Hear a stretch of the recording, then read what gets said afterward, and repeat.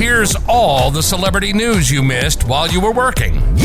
It's your evening commute with fresh intelligence. Aaron Carter was cremated, and his twin sister, Angel, now has his ashes, RadarOnline.com has learned. According to the death certificate, the late singer was cremated on November 9, just 4 days after his shocking death. Aaron's estranged mother, Jane, was the first to hear the news about his passing.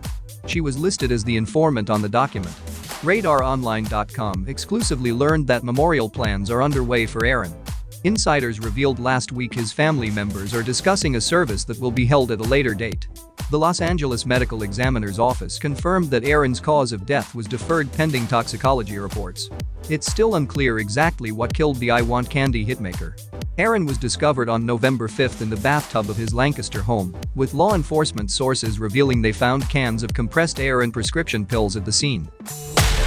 Love what you heard? We'll see you back here tomorrow with more fresh intelligence from Radar Online.